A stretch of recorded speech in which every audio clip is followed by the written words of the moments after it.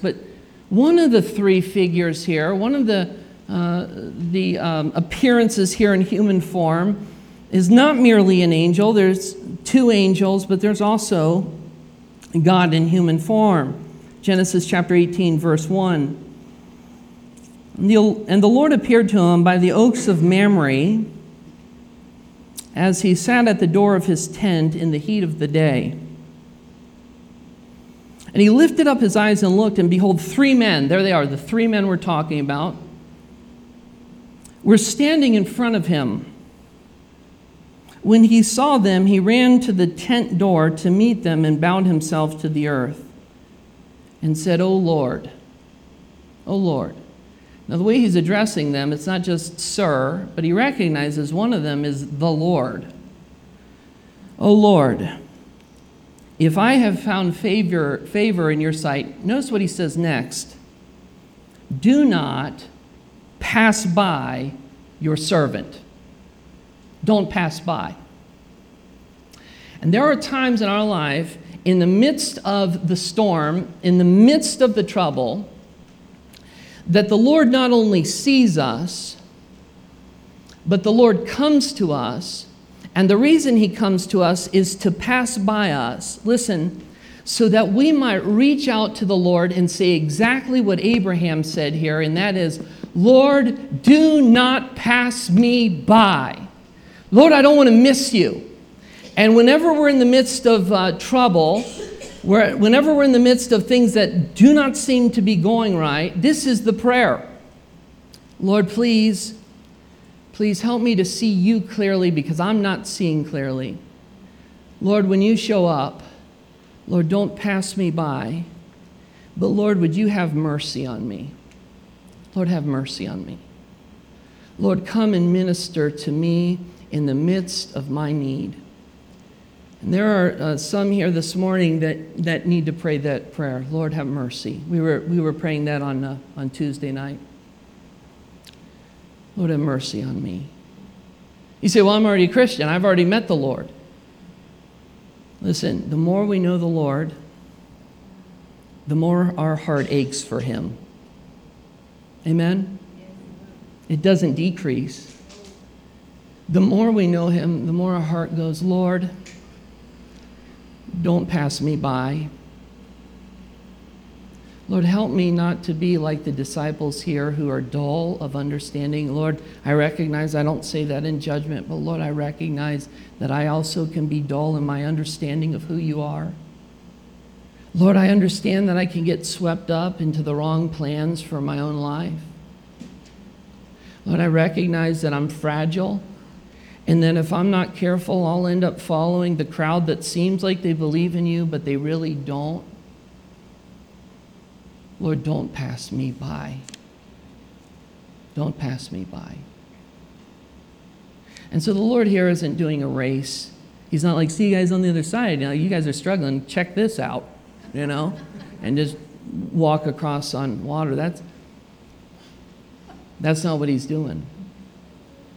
He's coming to them so they might see him, and they might see him for who he really is. Sadly here, unlike Abraham, who recognized the Lord,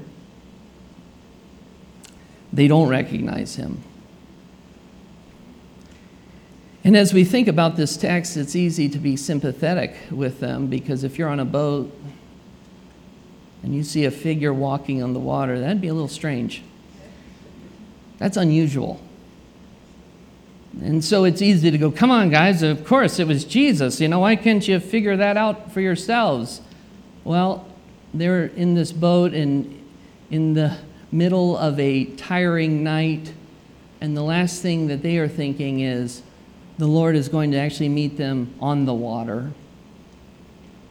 And in verse 49, it tells us exactly what they thought. But when they saw him walking on the sea,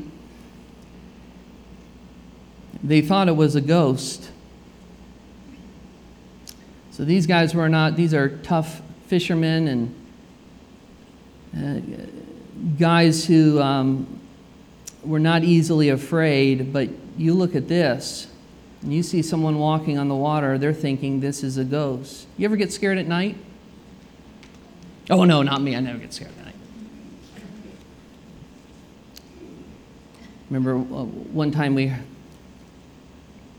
hearing noises downstairs, and so I leaned over to Crystal. I said, "You better go check that out." No, just kidding. No.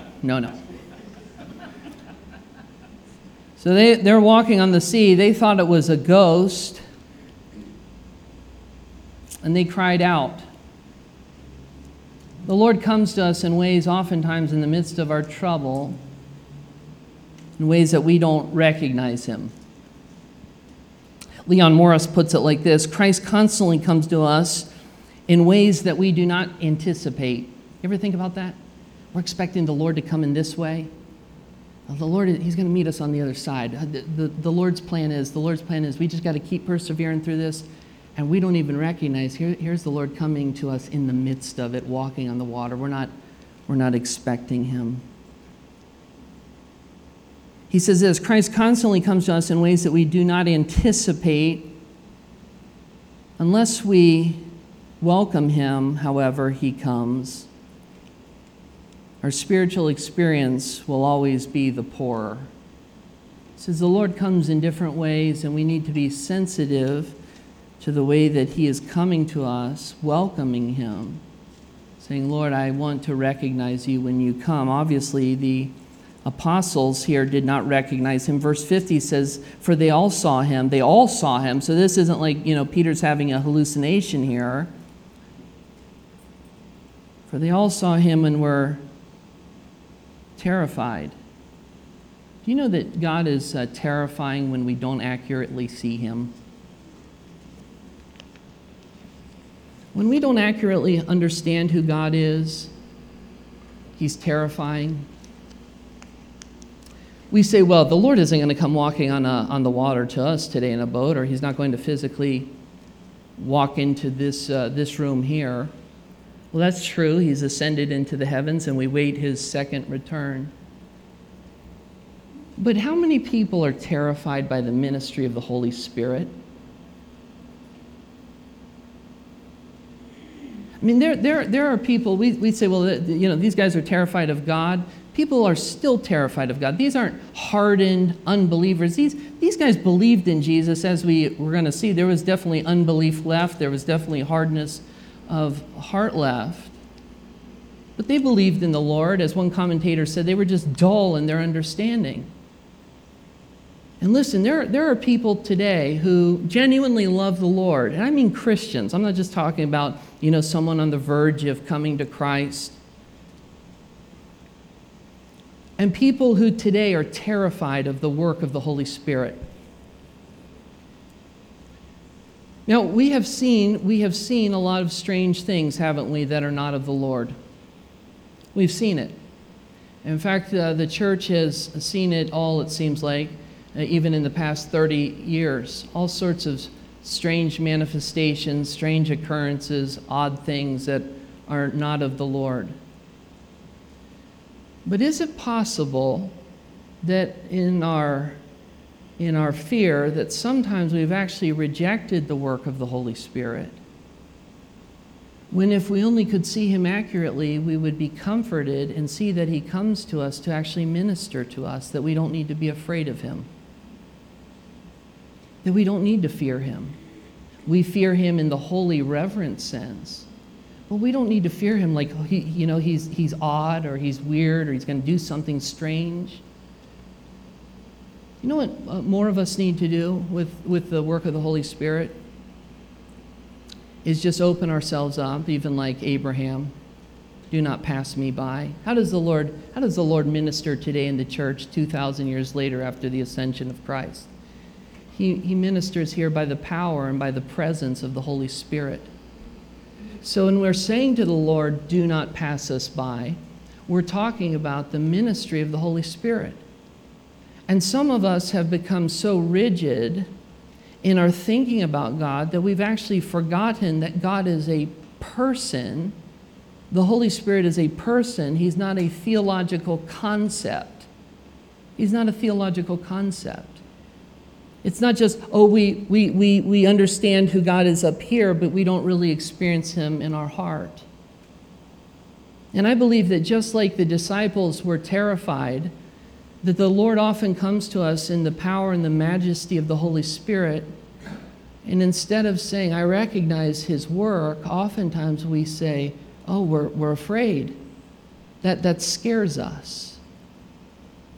In my experience with the presence of the Lord, one of the wonderful things about God is when he comes, listen, he comes to convict, he comes to comfort, he comes to heal, he comes to reveal to us that God is exactly who he says he is, and he pours his love out into our hearts more and more and more. And so the prayer of our hearts should be, Lord, I don't want to fear you in that sense. Lord, I want to reverence you. You're awesome. You're holy. But Lord, I want to be open.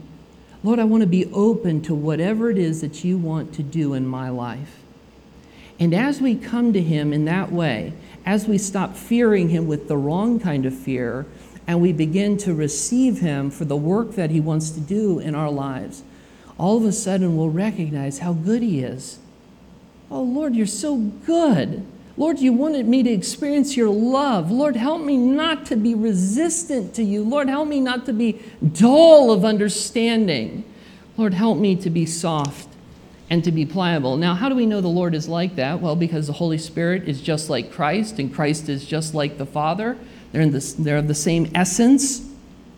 And notice what Jesus says here in Mark chapter 6. He doesn't go, it's good you guys are terrified, the joke's on you. That's not what he said here. Can you imagine? That's not what he says. They're all terrified in verse 50, but immediately, that is, right away, he didn't wait, he didn't play on their fears.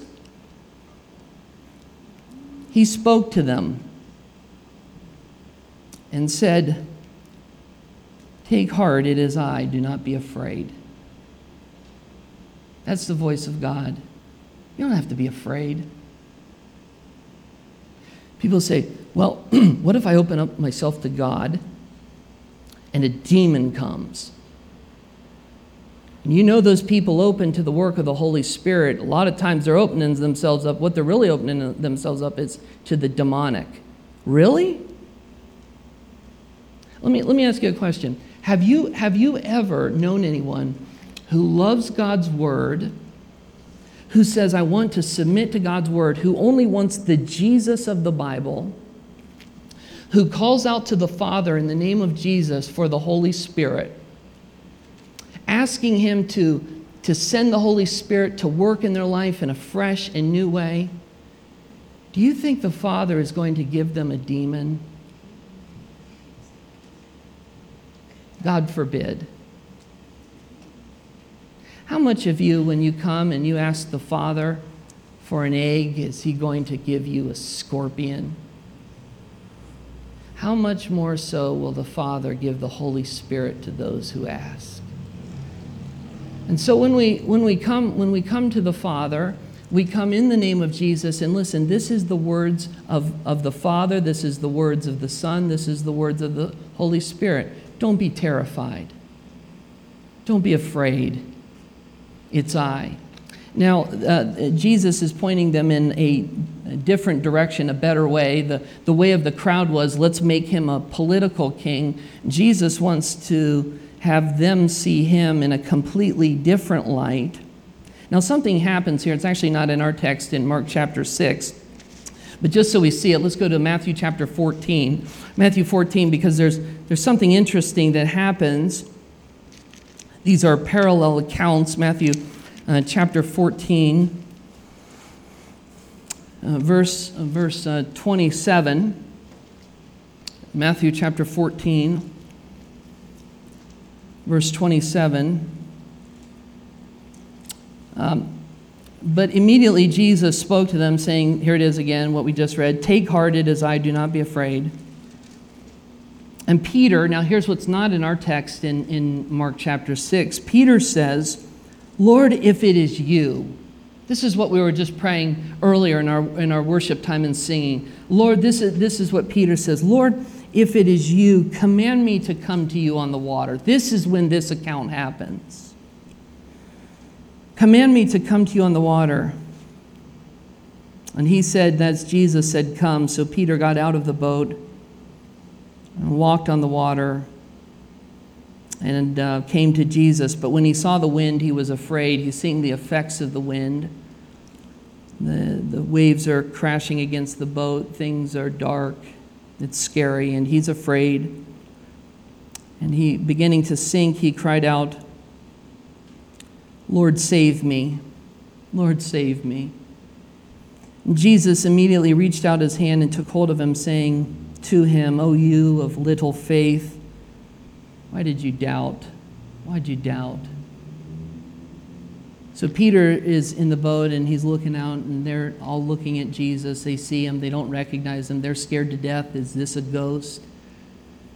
And Peter says, Lord, if that's you, call me out. I want to walk on the water too. I want to come to you. He begins to step out, and isn't that exactly what we often do? We begin to step out in faith, and then we begin to look at circumstances in our life. Sometimes they're present circumstances. Sometimes they're past circumstances. We want to come to the Lord. We're walking in faith, and all of a sudden we get our eyes on the things of life that we have experienced, and we begin to doubt, and we begin to sink. Immediately the Lord comes over, and he pulls Peter out of the water, and they get into the boat together. Now I want to show this to you in John chapter 6. John chapter 6, this also is another perspective here on this same account. John chapter 6, verse 21. So now he has rescued Peter from the wind and the waves. He takes him out of the water, and now they get into the boat. By the way, just in passing, we're not going to spend time on this. We need to bring this to a close, but there's something to be said about bringing the Lord into the boat. Lord, come into our life, inviting him into our life. Lord, come into our life, come into our boat. Now, notice what he says in verse 21, John says, then they were glad to take him into the boat. I bet they were glad. Things hadn't been going so good up until that point. They think they're seeing a ghost, wind, waves. They're not getting anywhere. Now notice this. And immediately the boat was at the land to which they were going. Something miraculous here now happens again. Now, again, there have been some people said, now what happens is Jesus gets into the boat and now they're energized. They really put their back into it and they get to shore real quick. That's not what's going on here. The Bible says they're out here on the lake. As soon as Jesus gets into the boat, they're there. That's the point. They're going to the other side. Jesus has called Peter to himself. Peter comes out. Peter falls. Now they get into the boat. Now you think they're going to kind of go the rest of the way on the journey and get to the other side, but that's not what happens. Instantly, the boat is where they are going. This is absolutely miraculous. So this whole story, this whole historical account, from beginning to end, is a miracle. It's a miracle how Jesus sends them out. It's a miracle how he sees them up on the mountain as he's praying. It's a miracle how he comes to them on the water. It's a miracle how he calls Peter to himself. It's a miracle how all of a sudden the boat is exactly where they're supposed to be. The destination, they have all of a sudden arrived. It's like getting into a plane. In our case, as it was a couple weeks ago, we're going to Los Angeles. We're struggling. The flight is supposed to be 5 hours. We're 2 hours into the trip. Jesus shows up on the plane. We're there. And by the way, we see this in Acts. Listen, God can take someone from this city and all of a sudden, boom, put them in this city. You say, that's impossible. It's in the Scripture. And we need to submit our minds to the Scripture. And we come to the Scripture and we say, yes, Scripture, you're above me. This is beautiful. Isn't this amazing? This is awesome. Can you imagine being a part of that? Now look with me at Mark chapter 6, and we're going to bring this thing to a close. Verse 51, he gets into the boat with them in Mark chapter 6. The wind ceases. That's a miracle. And they were utterly astounded, for they did not understand about the loaves, but their hearts were hardened. What's this saying? This is saying this. This is saying that Jesus fed the 5,000. He feeds 20,000 people. This is why we're talking about the response that he desires. And after watching him perform this miracle, listen, they still didn't get exactly who he was. That's what the text says. Their hearts were hardened. They're watching this miracle. This is why it's possible. Listen, it is possible. You say, if the Lord only did a miracle like that in front of my face, I would believe. No, not unless your heart was softened to the things of God. Now you ask, what is the right response then? Because that was the question that we started off a week ago. What is the response that Christ is looking for? What is he looking for? Is he looking for them to set him up as a political king? No, we know that's not why he's doing all this. Why is he going to the trouble of doing miracle after miracle after miracle after miracle in this one night right after the feeding of the 5,000? And the answer is in Matthew chapter 14. So let's go to Matthew chapter 14. Matthew chapter 14. Matthew 14.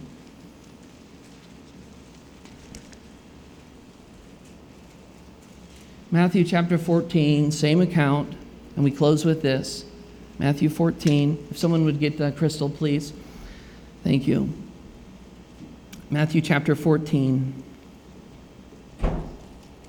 Now, let's set this up very quickly. Jesus has come to them on the water. They are totally blown away by this. I mean, who can walk on the water? That's amazing. He gets into the boat. They watch one of their comrades, Peter, walk on the water, even though it was for just a bit. They watch him walk on the water. And then after he gets into the boat, they look around. They're like, we're at shore. This is astounding. Now they begin to get who he is. This is the response. Listen, this is the response. This is what Christ is looking for. Verse 33 of Matthew 14. And those in the boat worshiped him. Those in the boat worshiped him, saying, truly you are the Son of God. This is the response he's looking for. The Lord is looking for the response. Listen, he's looking for the response of worship. And we can do all sorts of things with Jesus. We can come into a service like this with our heart absolutely unmoved and unchanged. We can say that we have known him in a sense, but listen, until our hearts are moved, this shows that Christ is God. He is worthy of worship. He's worthy of our worship even here on this hot, humid Sunday afternoon. Amen? He's worthy of worship. Okay, if the band would please come, and we're going to close in just a moment in a word of prayer.